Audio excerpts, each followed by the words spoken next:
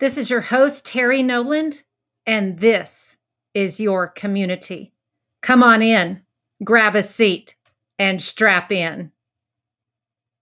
Welcome to the podcast this week, friends. I am so glad to be here with you this week, and especially because we've got an incredible guest that has come to us through the Learning Ally Educator community. And this guest has spent time in schools. He's worked directly with students. And I am so honored and privileged to be able to highlight an educator that is doing the good work in schools and in working with our students. So, welcome to the podcast, Chris Heim.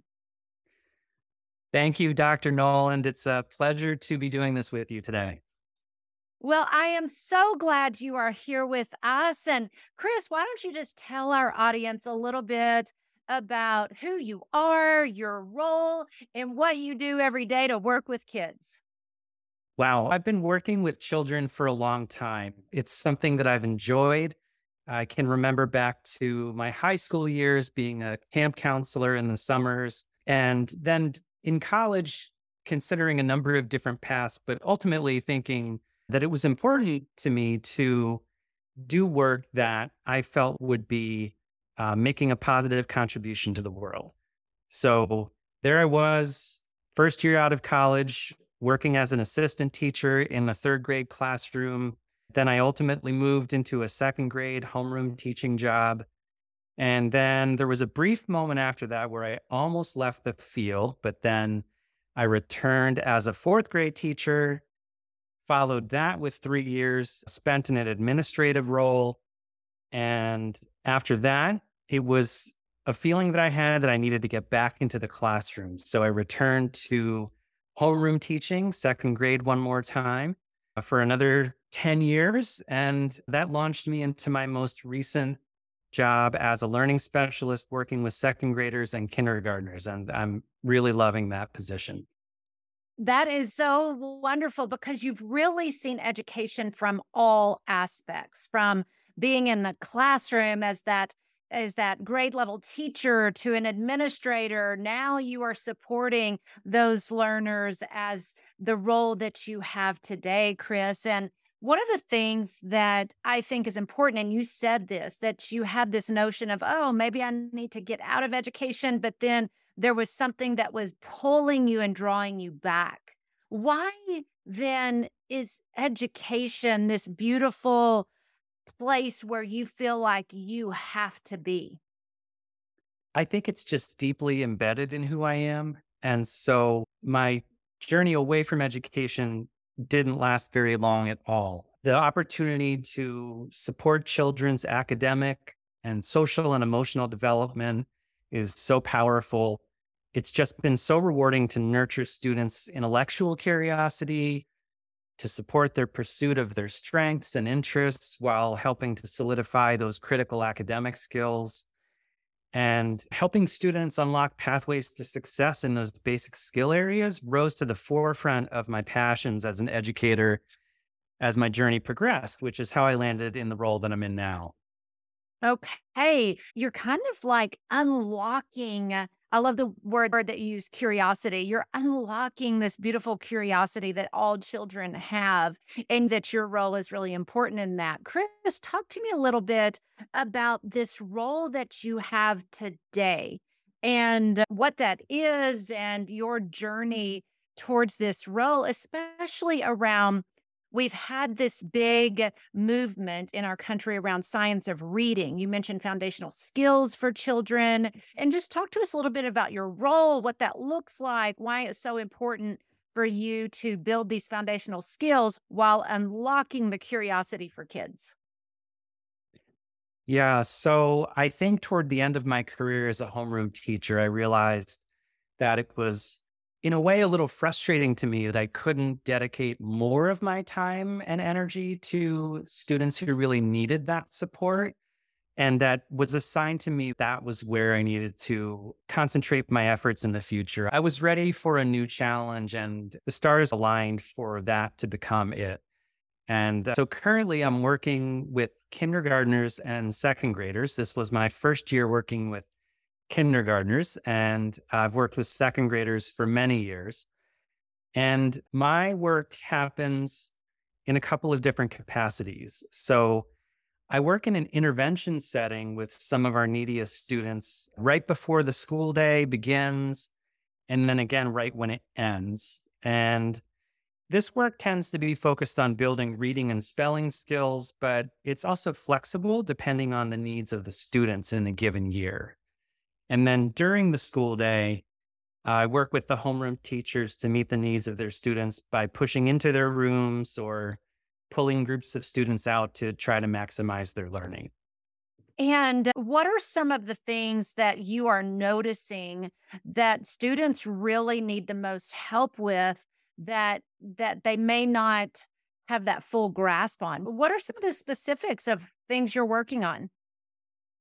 Well, we've really put a lot of time and energy at our school into making sure that we are teaching foundational phonics skills.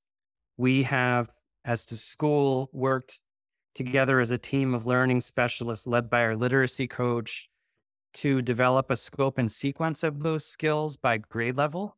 And through a series of assessments, it's part of my work is to figure out where students have gaps that need to be addressed and then to pull together the resources to help them address those gaps. And so I find that work very interesting. The collection of the data, analyzing the data, the collaboration with colleagues, working with those homeroom teachers and having conversations. And it's really a pleasure to be able to do that on behalf of their students.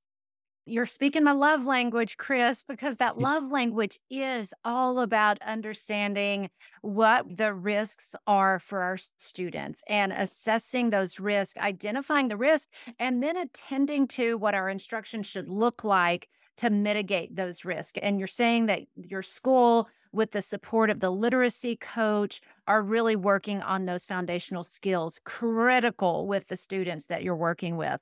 And you mentioned about assessments and data. Can you talk a little bit about that? So, you're a learning specialist, and we are assessing students, and you find these risk factors for kids. What do you do to collaborate with the other educators in the building, those title or those tier one teachers, the general education teachers, and really come to a good understanding of the data and the assessments and everything that you're collecting?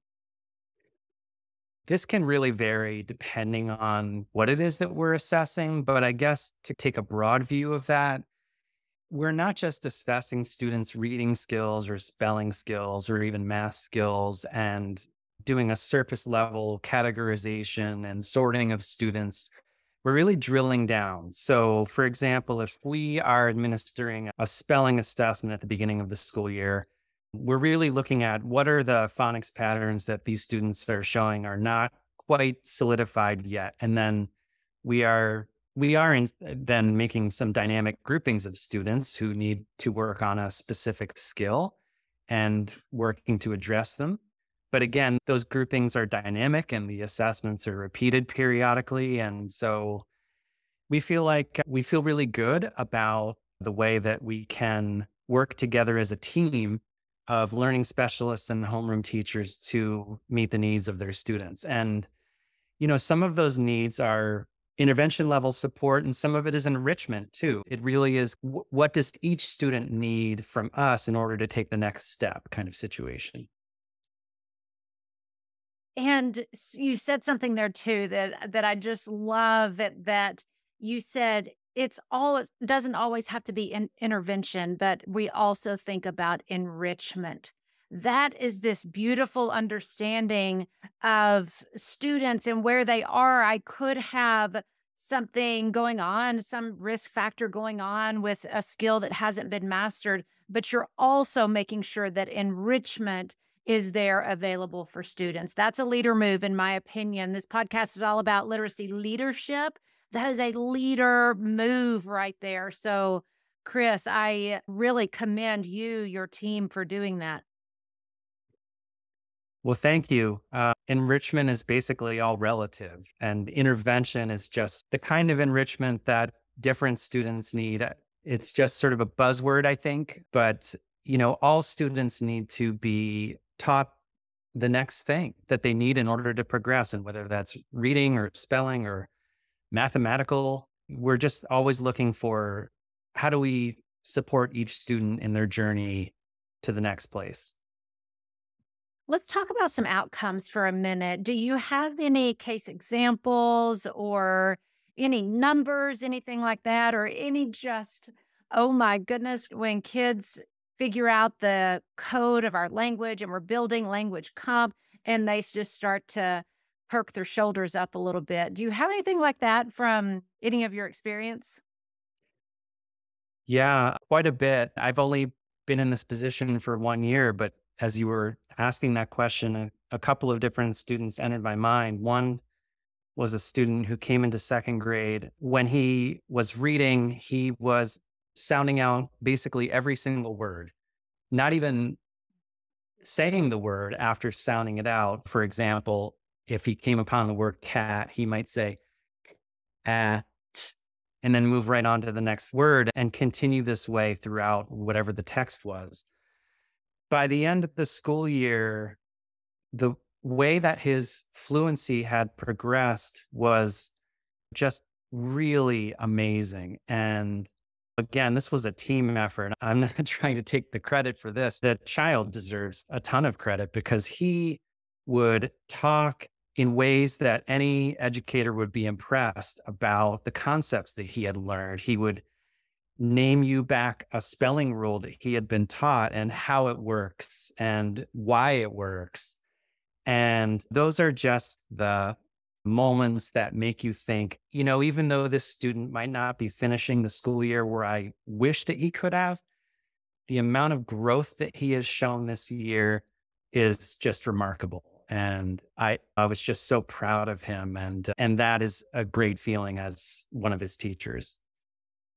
And I can hear in your voice too, that very exciting thing to see from a student. And the fact that you said, and he worked really hard too. I, when we give students the right instruction and help them crack the code, then they start to see in themselves that they can do it and want to put in that extra effort and energy. So, I'm going out on a limb here. I'm making an assumption, but I am assuming that's what was happening with him. Maybe a little bit down because I'm looking around and all the other kids around me are getting it ahead of me. But the minute that you get that code, oh my goodness, I'm ready to work hard. Absolutely. And the growth was just so palpable in the way that he decoded words, the way that he would talk about decoding strategies and phonics knowledge. It was really outstanding. And like I said before, a number of students came to mind.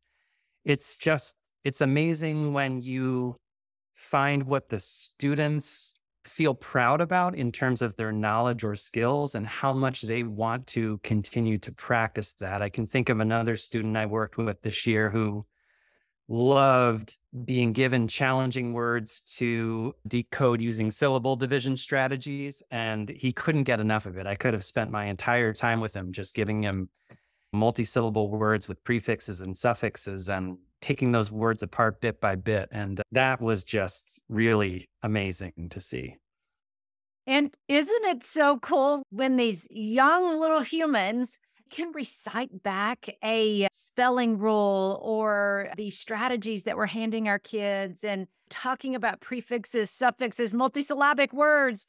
And these students can actually say these things, know these things, because Chris, as you and I both know, there are adults that don't know those things.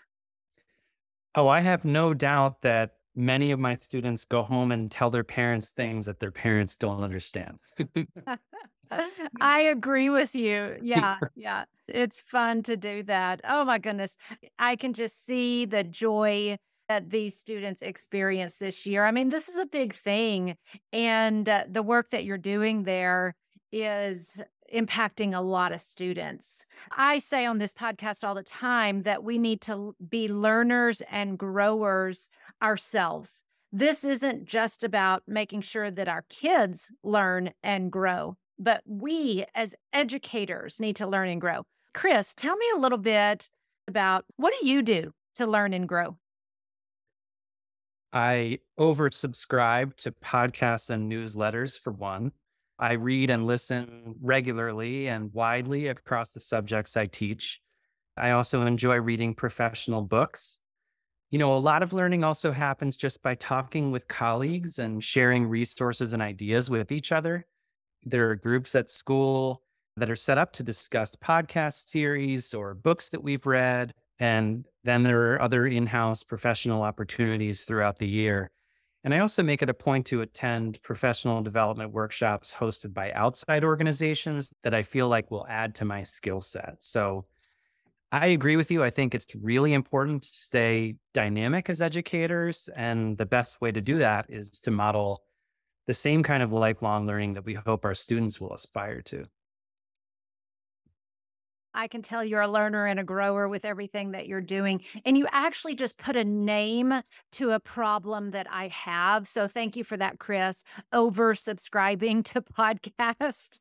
Yeah, that tends to be my life as well. But hey, wouldn't we rather have it that way, to be an subscriber rather than an under subscriber? Yes, I can live with the embarrassing number of podcasts and emails that I am subscribed to. Yeah, it's easier to delete them, right? If I don't get to them all. 100%. They're there. We only have so much time, and that's important to keep some balance in your life as well. Absolutely. Well, Chris, what's in store for next year? Are you going back to doing the same role? Any new exciting things coming up?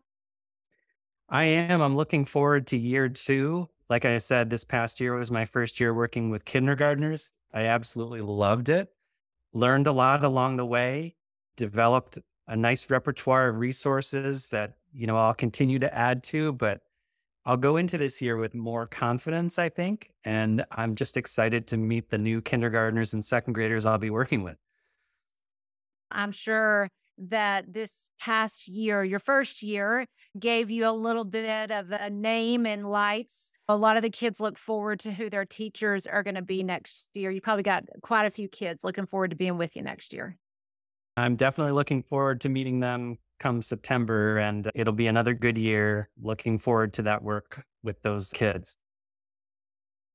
Well, Chris, thank you so much for being on this episode this week. And like I said, I just love speaking with educators, lifting educators up for the good work that happens every single day. So often, those moments where a child wants really hard words, give me more syllable division.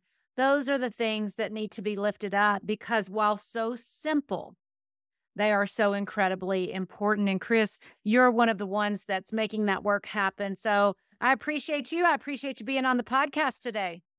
Thank you, Dr. Noland. It was a pleasure. All right. Thanks so much for listening, everyone. We'll see you next time.